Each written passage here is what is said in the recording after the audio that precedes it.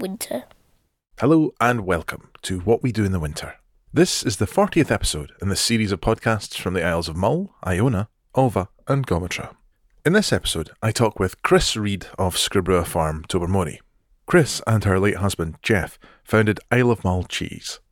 Chris talks about her life in England as a child, and how she and Jeff bought a farm in Somerset, and then, through seeing an advert in an English paper, noticed some land on the Isle of Mull for sale. We talk about her working life, her family life, and her childhood, and how family is at the core of everything. As this podcast is sponsored in kind by Island Bakery, I of course gave Chris a box of delicious lemon melts. The one irony being that it's her son Joe who makes them. If you want to see any photos of the development of Scribrua and the cheese farm, do go and have a look at isleofmullcheese.co.uk for some great photos and stories. I'll be back at the end of the episode with a little bit more. And now, with great pleasure, I hand you over to Chris Reid.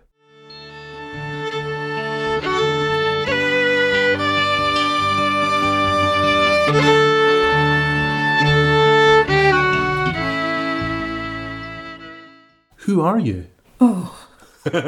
I'm Chris from Scribrua, and I've been there longer than I've been anywhere, but I did come from England. But I hate it when people say, where did you come from? Visitors say, where do you come from? Because you've got this English voice. It's always here. I come from here. But that's what happens anyway. You've been here for how many years now? 40 years? Close on 40. 1979, we originally bought the place. And don't ask me why we came, because it's a very long, involved story. Well, I have to ask, why did you come then? What was? I mean, let's work up towards that then. Yeah. So, tell me, where were you born, Chris? I was born in Stratford-on-Avon, near there, in that sort of area. I have two sisters. One they're both older than me, but one was really poorly. Yes. And so she went to a special school which would be good for her. So we moved near the special school. So we went to Somerset. My mother took us to Somerset. Also, the school was run by Quakers, and at the time, that was very important to my mum. Yes. My father died when I was very tiny. I was 3. And I think because she'd had various disasters, she needed that religious thing. So we went through a very strong period of wanting to belong to such a group. And anyway, so that was we went to Somerset and lived there, which was lovely, actually, really beautiful. I enjoyed my school and so on, and that's how I met Jeff down there. Really? Because, again, a long story. He came from Manchester, and his parents had died when he was quite small, so he was left to make his way, whatever. And during that period, he'd made his way with an aunt who he didn't love, and she didn't love him, and shut him in a cupboard and so on and so forth. But every holiday, when he wasn't at school, he used to cycle into Scotland. The aunt lived in the Lake District. Right, okay. So then he cycled into Scotland through every weather and got to love Scotland, and always thought one day we would live in Scotland. And then because he was being made to leave school very early, and he hadn't any exams, he wanted to go to university. So he thought, right, I'll stay with the family and whilst I'm studying and work for my keep. So he put an advert out, and my aunt, who was very struggling, poor farmer's wife, anyway, she saw the advert of this young man who would work for nothing as long as she fed him. And so she replied, and Jeff chose them out of a lot of people because there was a granny and children, and it was a family which he hadn't got. Oh, I see, right. So he went there because there were 3 generations in the family. Gosh. Anyway, he went and lived there to work. I used to go every holiday to help there because she was like a second mum to me. My mother, through my childhood, had spent a lot of time going to be near this sister who was poorly. And so my mother used to go and work at hospitals or wherever Jill was. So during that time, I would go and stay with this aunt who was lovely, and with a farm, which I really enjoyed. And I used to help them. In the holiday time, I went down to visit them, as I normally did. And they said there was a new student there, but have nothing to do with him, they said. Oh.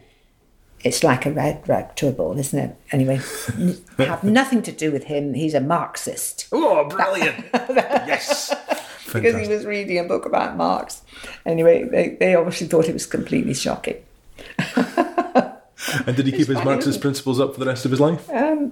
Yes, he was very... I don't know. He was a funny mixture of being really left-wing and wanting to be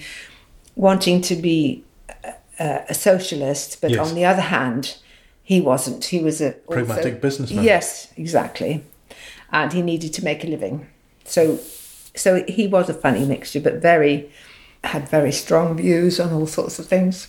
Yeah. That's lovely to hear at the start of his life, in such a way, to know that at the end of his life, there he is at the bosom of a very large and very loving family. Oh, the family was everything. Everything. It really was. We were so lucky. Well, the whole thing was so lucky coming here. Yeah. It was so lucky.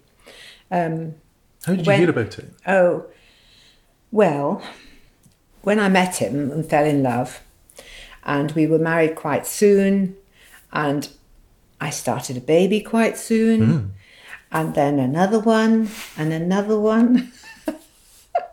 And one more for John. Yeah. Anyway, we had to make a living. So he, because his parents had died when he was youngster, had inherited a very small amount of money.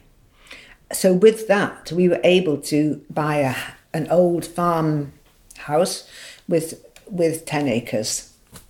And we wanted to make our living on the land, you see. Was that in Somerset as well? Yes, because my mother was there, and I was very close to her, and I didn't want to leave her. So we did it there, and we were bogged down. We got bogged down with having to make a living, having children, working hard. And first of all, we had hens and pigs. And then eventually we got into being able to rear heifer calves. And then one year, the market dropped out of the heifer calf business. We couldn't sell in-calf heifers, you see. So Jeff said, oh, well, we'll milk them then. He was just like that. He was full of optimism and courage, and it seemed to be no problem to jump in there and milk 90 heifers that had all been put in calf together. Oh my goodness, 90? So, well, we were rearing heifers. We'd bought a bit more land, and we were rearing heifers to sell as down calvers. Right. But then when we couldn't sell them, he thought, right, we'll milk them. How many of a staff did you have to milk 90? Oh no, just us. But the thing was that we didn't really know. We didn't really know what we were jumping into. Yeah. And all our neighbours who were dyed-in-the-wool farmers and had been doing it for generations and so on, they thought we were completely off our, But he was always very innovative and looking sideways. And if he had a problem, he would always look for another solution, or there must be another way of doing things. How did you sell that milk? Because presumably that part of the world there was enough supply. How did you find a gap in the market? It was really, well, this is the problem. It was really, really tough. At that time there was a milk lake in Europe. It was in the 70s, early 70s. Butter Mountain, Milk Lake. And that was, of course, why the heifers had not been worth any money, because, the milk was hard to sell. Yeah. Anyway, so we thought, if we work hard, we'll be okay. And we really worked hard. We milked 3 times a day ourselves, and it was tough going, and we worked very hard and struggled on. And I mean, after a few years and of going on like this, he saw an advert in the Farmers Weekly of a little bit of land and a derelict cottage on Mull. And because we were in a sort of tightrope of, we were in a knot of having to work hard, having to run fast to keep up with on a treadmill, if you like. Yeah. And you couldn't stop. It was like, oh, wouldn't that be wonderful? Wouldn't it be just a nice quiet life? A nice, well, yeah. Wouldn't it be heaven? And so we came up, and this was a British paper. I mean, an English paper. Yeah. And we came up, and it was a misty, well, just like today. Yeah. This kind of weather. Yeah. A misty day, and the grass was all dewy and long, and we didn't see an awful lot, but it was Johnny Sinclair who had it.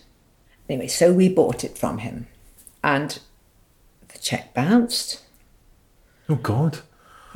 Anyway, it was only because Jeff had done it without telling the bank. Okay, right. Because it was always a struggle.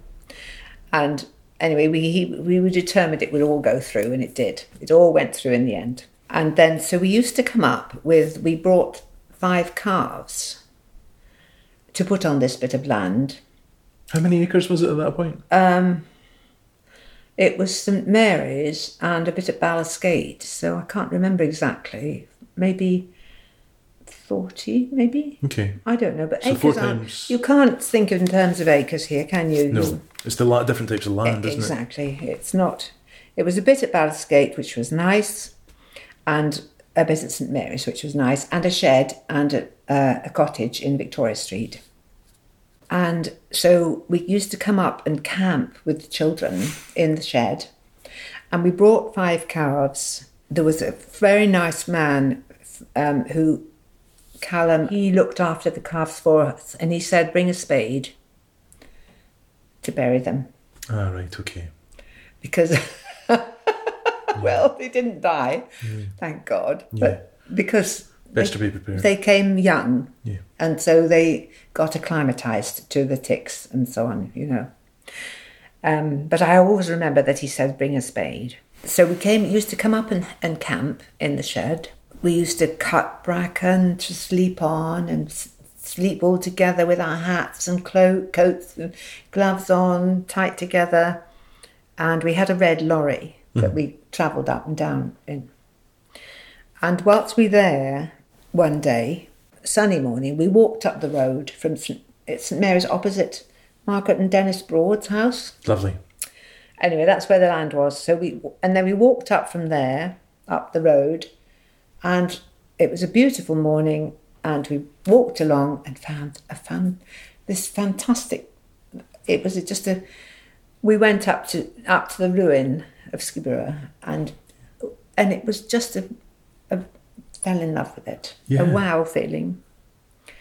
But there was somebody digging in the garden, or somebody had been digging in the garden, and Jeff said, don't look at that, because somebody already has it. So we went back home. Yeah. Have I told you? I haven't told you this before, have I? No. Anyway, so we went back home. We had to go back home to England, to Somerset. Anyway, 3 months later, Jeff was looking in the paper again, and he saw it for sale, which was it was like unbelievable. It was completely wow, amazing. Yeah. So obviously we thought that was during our time of coming up to camp and stay in sleeping in the obviously we'd done I'd go down to the shop and buy stuff. Sometimes there wasn't any milk. Sometimes it was pretty old milk. Sometimes the seagulls had pecked it because it had come in as freight. Yeah. Which is what it did then. Where did it come from at that point? Was it from the mainland? Or from the mainland, yes. There was 1 or 2 people producing milk, Jeremy Matthew was producing milk, I think, at that time. Yeah. And somebody from Pennygowan, I think. Okay. Or somewhere down there. Right. anyway, there wasn't enough. It was always the co-op milk came in from outside. But anyway, Jeff and I knew that we knew about that. There was a gap in the market. We knew about producing milk. And at that time, they had brought in legislation that it had to be pasteurised. Yes, Tim mentions this when I spoke to him. Yes, because it was upsetting for them. Yeah. Because they had started their production, but they were not pasteurising. It was just law. Yeah. So there was not a lot you could do about it. No, totally. So we decided that we would do it commercially, if you like. Yeah. It didn't happen like that at the beginning.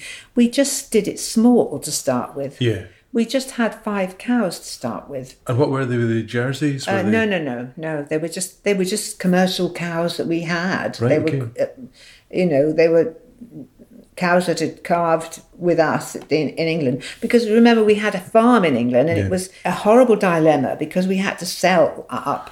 Yes. But also quotas came in. It's very involved and difficult. Quotas came in at the same time. We didn't have a quota here. We had one in England, but we couldn't bring it. There was no mechanism for bringing it. And it was coming to a different country. They regarded it as an enclosed ring fence quota. There was here then. It's a long time ago. And it was difficult. Am I right in remembering that two of the boys came up first? Yes, because we couldn't leave. We couldn't come straight away, and they left school, Matthew and Garth, and poor Brendan had to stay slogging away at home. Gosh. So the younger two, Matthew and Garth, came up, and we bought a few cows, and we put the roof on the byre, often leaving Brendan behind to look after down in England. And did you stay in the byre then yourselves, or were you in the house at Scrabrew by that point? No. It was in the byre there was a sort of roof bit that people could sleep in. Wow. But we didn't. When you're that age, when you're young, you don't worry about. I mean, I didn't. When you're 40, I was about 40. Yeah. I suppose just before 40. And you feel you can do anything, which and we didn't worry about anything. I didn't worry that I left my 11-year-old down in England for a while. Yeah. And then when he came up here to school, I didn't worry that I was in England and he was up here. This was Joe. Of course. Yeah. Joe was sent up and to go to school, and he had to do the cooking and the washing for his brothers and. Right, gosh. I know. Straight to work. When you think about it now, I think to myself, wicked woman. I think he's done it fairly well. I think it's okay. But it was like an outward bound school, Right. Yeah. It was. But they did have some awful happenings. They had the roof blow off, Matthew and Garth. But everyone was so lovely, and the ladies in the town used to leave drop scones on the wall when they delivered milk, and mend their trousers, and that's fantastic. They had a great time. Yeah, everyone was so sweet. So you start delivering milk as well. Yes, right? Yes. Garth did the work, and Matthew knocked on the doors. Well, I mean, they both did the work, but Garth was in charge of the milking, and Matthew knocked on the doors and delivered the milk, and we just thought it was no problem. And then eventually the increase was quite quick, because of course as soon as there was a regular milk, then it increased quite quickly. Yes. And then when we eventually sold up and were able to come up all together, then we could really supply the co-op, which we did. Yes. And we could, if they did never run out, because if they would ring up and we would go down with some more. Yeah. And so we decided right from the beginning that we would never say, sorry guys, we haven't got it today, or we haven't got enough. So if you're doing it like that, a lot of the time you've got too much. Yes. Yeah. And So we knew also right from the beginning that when we had too much, then we would make cheese. So we'd already planned it in when we were in England, and we were in a cheese making area. So I'd gone for lessons. We'd picked up a bit of equipment, like big, Vats. ideas. Well, no, it wasn't a big vat. It was like a big saucepan. Oh, right, okay. Or a bucket, that kind of thing. Yeah. I mean, that literally a bucket. First of all, we had a bucket, and then we had a few churns. And I used to rush from, to stirring one round, and then you go to another one and stir it. When you see spinning things on plates on sticks, and you have to go to the other one and give it a tweak. Yeah. The churn business was a bit like that. You have arm in the churn, stir that, and then go and stir the next one. Because you have to turn it for 2 hours. So. Oh my goodness, 2 hours. Well, on top of everything else you're doing that day. So that did not last long. I soon got fed up with that. Why? I soon got fed up with that. Yeah. But I mean, we didn't have, at one time there was nowhere to do it but outside the door of the buyer in the rain. Yeah. So with an umbrella, and we had a lovely half-circular vat, which went on for years, actually, and it was about 50 gallons, I suppose. And that was nice, and you could stir it comfortably. And so I used to stir it, umbrella in one hand and stir it the other. But that was good. And that vat went on for quite a long time. And I think I made 3 cheeses out of that. Wow. What were they? Were they all the cheddar? Well, yes, because they were always hard cheese, because there were no fridge vans. Of course not. Nothing like that. Yeah. And so at first we made actually sort of maybe £10-ish. No, yes, something like that, £10-ish truckles. But that didn't last long. We soon made a big ones, because we brought with us 1 or 2 big moulds and a cheese press from Somerset. And so we made 1 or 2 big cheeses, and eventually, and they lasted a long time. I mean, they can keep a long time. That was the whole idea. Yeah. And cheese like that can keep a long time, and you can sell it later. Matured, yeah. Yes.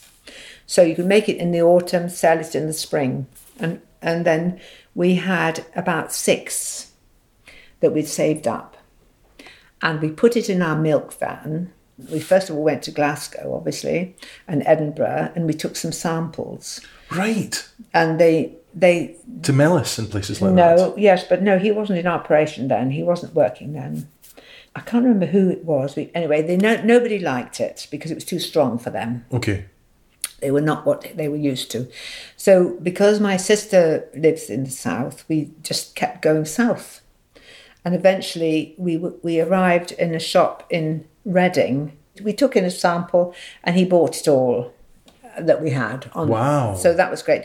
But you could do that with because that kind of cheese will travel without any fridge. Yeah. So that's why it's traditional. Yeah. And if you think of all the islands, they traditionally they made Orkney hard cheese, Arran hard cheese, Islay hard cheese. They made that kind of cheese because of that reason. Or the very, very soft cheese like Crowdy that you could have almost immediately. Yes, but that's an instant thing, and that's what you eat in your croft house. Yes. So that's a completely different kettle of fish. Yeah. And that doesn't last. Yeah, no, not at all. No, you eat it straight away, And that was made with coagulated milk that was coagulated due to the bacteria, that was in the air, sort of thing. Sour milk, if you like, but nice sour milk. Yes. Nice sour.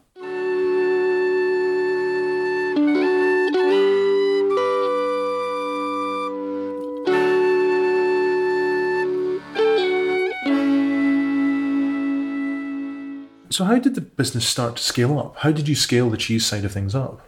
We delivered milk for 15 years. So we delivered to Iona, it went to Colin-Tyree, and of course the disaster was when that boat stopped calling in. Yeah. And a bit to Loch Arlen. So we gradually got more and more and more milk and more cows, because that's what you do. You have to scale. Yes. But the pasteurising was hard going, buzzing of machinery, and the actual it was actually hard having to make sure that milk was out in the shops in the next day, and the cartoning machine was second hand, and Right. it needed someone standing there with a spanner, because you could turn it on and it wouldn't behave the same way as it did the day before, you know. That's very all these stressful. kind of things. Yeah. Yes, and you needed, Brendan had to keep it going.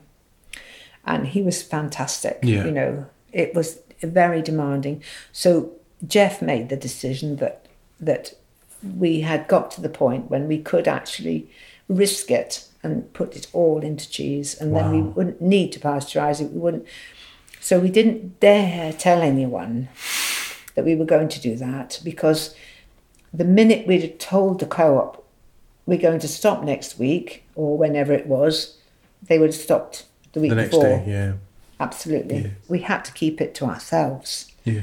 And then when we actually did stop and there was no milk, suddenly everyone thought that the cows must have died or were poorly, or you know what it's like. Yes, yeah. They were on fire. I saw the cows on fire. Yeah. Yeah. I've almost forgotten that's what they thought. But anyway. And I remember when I talked to Janet, she talked about your protest against the co-op as well. Oh, at yes. one point. Could you say a little bit about that, if that's appropriate, if that's okay? Well, it was a matter of life or death, really, because they were our big, huge customer. Yeah. We couldn't lie down under that. Suddenly, one day, them not buying milk from us. We had all our cows. We had we couldn't. It couldn't happen like that, so we couldn't allow it. And how did you protest? What did you do? Oh well, we would have taken the whole herd down, and of course Jeff threatened that. Wow. He threatened the head office with that. We took the cows, a cow, a very friendly one, and a calf, and we walked up and down the street, and because our whole livelihood depended on it. Yeah. They just sprung it on us. You know, suddenly one day, we're not going to buy from you tomorrow, and so we couldn't let that happen. Was that the 80s? Do you know, I can't remember. It could have been. Well, it might have been 90s. Really? Yes. So how did you because come to... we stopped milk. We stopped doing in 2000. Right, That's when okay. we went all to cheese. Yeah, so it was 2000. So it must have been during the 90s. It was when Sheila will remember, because it was when she came. She came to milk the cows. Did she? Yes, for a job. The minute she arrived, I knew she was lovely, and became my very good friend. Yeah, that was funny. Yeah. And they've all done well. Yeah. They're all Well, brilliant. no, it's lovely, and having had Chloe's wedding this weekend, it's been absolutely fantastic. Yeah. Anyway, so that was the story of it, really. But it was so. I think it would be very hard for people. What was easy for us was that we could start in a small way, and that was the lucky thing. I think that would be very hard to do it now because of the environmental health officers, and I was making cheese outside in the rain. I mean, yes. So you don't do. You've got to have it all set up. Yeah. So it's very hard now. And in terms of the business, at what point did chefs and people in the public eye start to champion the business? Well, we were very lucky in that I've forgotten the man's name. There was somebody who used to come to Ardner Merkin, I think, who was very keen agricultural writer. Right. He wrote a little article about us arriving, and I think in the Financial Times or somewhere strange like that. Gosh. So that as soon as you get a little bit of exposure, then somebody else sees it. Yes. We didn't try very hard. It just happened. We were lucky. I think you have to have a bit of luck. Yes. But luck comes from doing things very often. But because we were brave and we'd come and we were optimistic and so on, then he'd written this article about us bringing all our children and the farm and so on and so forth. And then somebody else reads it, and then they come, and we were doing it in a quaint way. I don't think it was just scenic. And so we got a bit of exposure.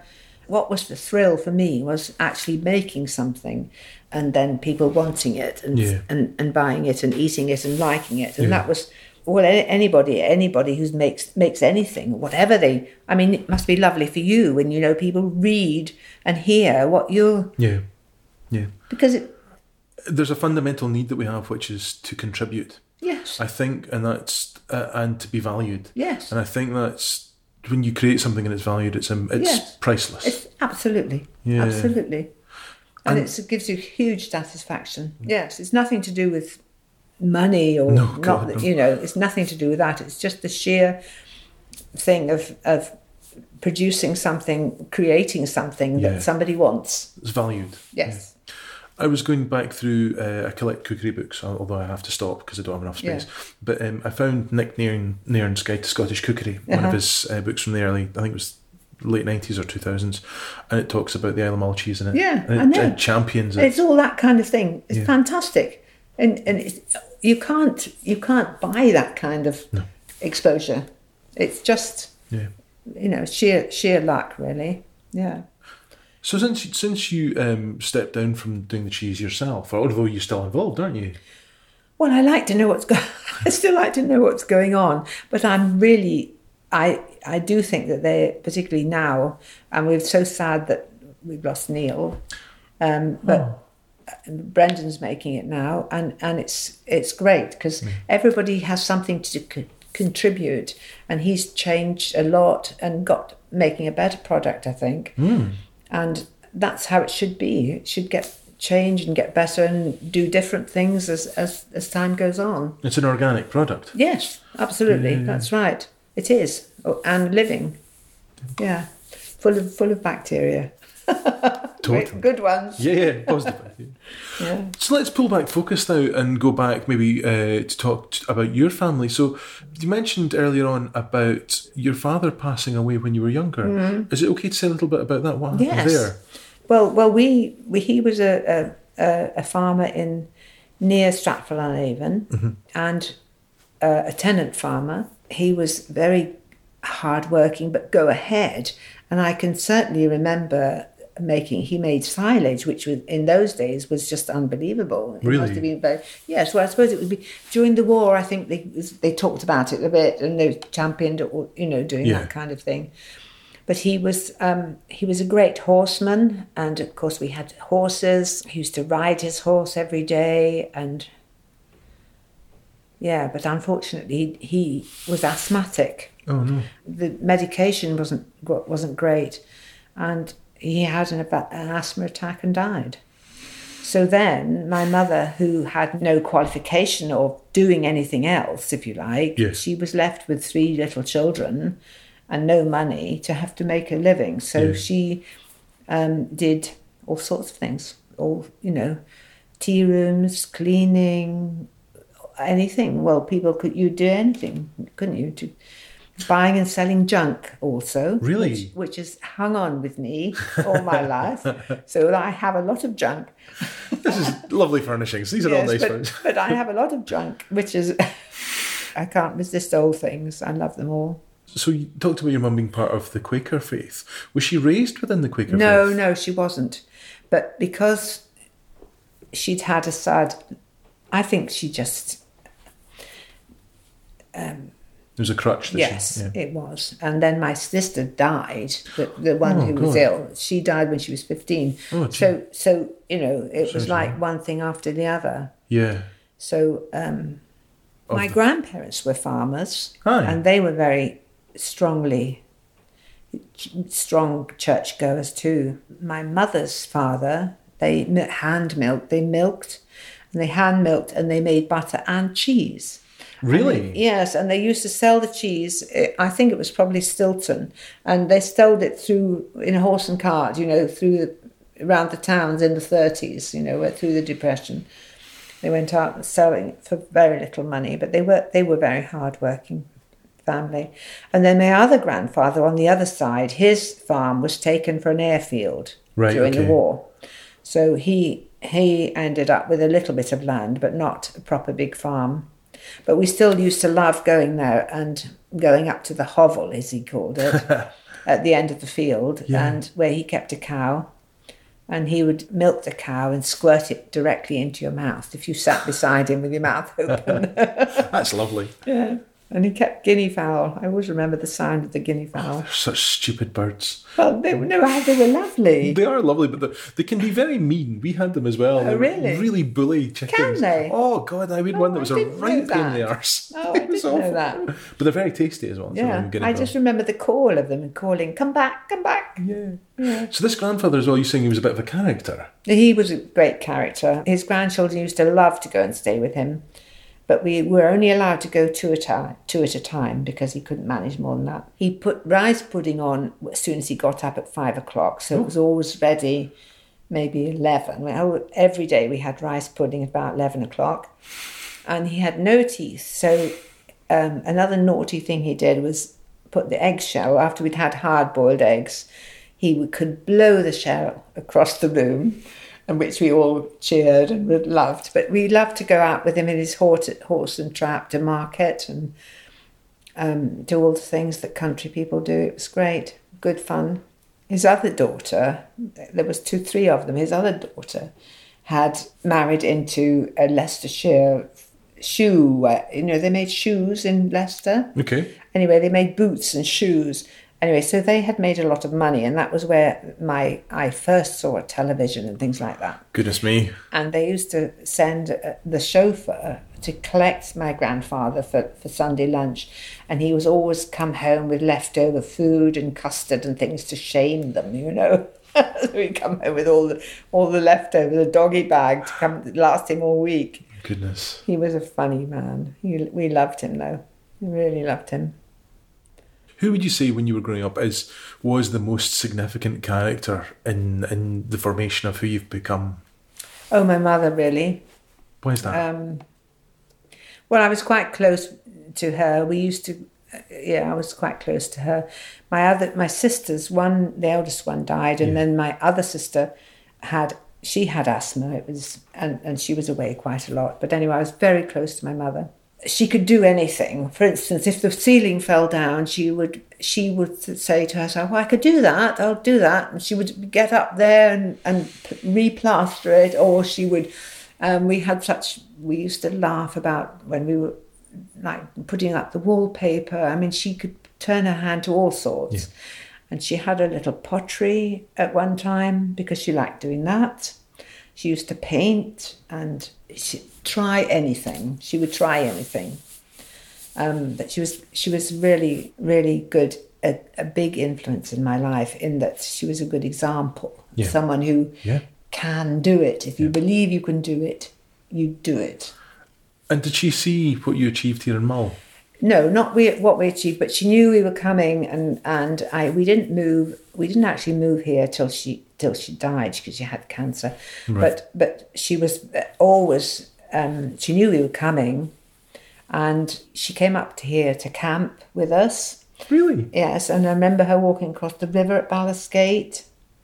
Yeah, she was a very game woman, very game. She would be very happy to see us being here, and I'm very lucky that I have all my family here, so lucky. And I think, well, of course, if you come to a ruin, and like the young lads, they were young, enthusiastic young men, and they put the roof on, they did all the building, they made the place. And if you put all your effort into something like that, then it's yours. Yeah. It's your place. Yeah. You've written yourself into it. Yes, that's right. But I am the most fortunate person, most fortunate granny anyone could be. In light of that, I'm thinking of all that the family have achieved. Because if you look, the boys have done remarkable things. Oh, we haven't achieved remarkable things, really, Alistair. Not really. Do you not think so? No, I think we've lived and we've enjoyed a good life here, I would say. I mean, we've met so many wonderful people, and people who've come back, for instance, for Chloe's wedding this weekend, people coming from across the world who've worked here and we regard as really good friends. Well, they are really good friends, and we're like a sort of big family together, And I think that's when you're on an island, really. It's like being on a ship, Yeah. that you're all together. It's not a huge achievement. It's just a happy time that we've had. And but I love to see them all together, and it's great. Yeah. And if you were to say, reflecting on life here in Mull itself, how do you think Mull has changed in the 40 years that you've been on the island? Yes, it's changed a lot. There's been lots of people come and people go. Yeah. And you sort of know the ones that are going to stay. Everywhere has to grow, and there's nothing more sure than change. And I don't think change is a bad thing. Usually it's good, and what's so wonderful is to see young people and the wee ones and the school blossoming. I mean, how great is that? And we want to keep it vibrant, and yeah. That was one of Jeff's saying, there's nothing so sure as change.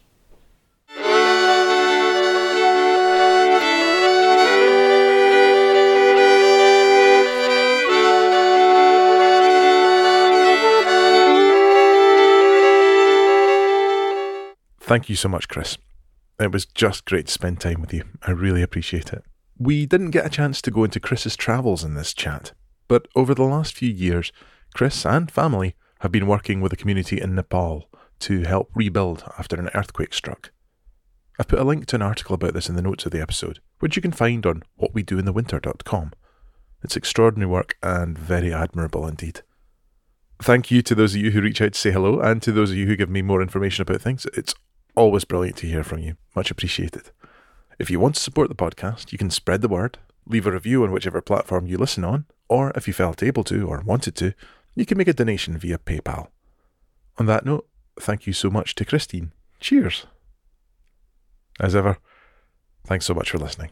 Shinagate, Morantang.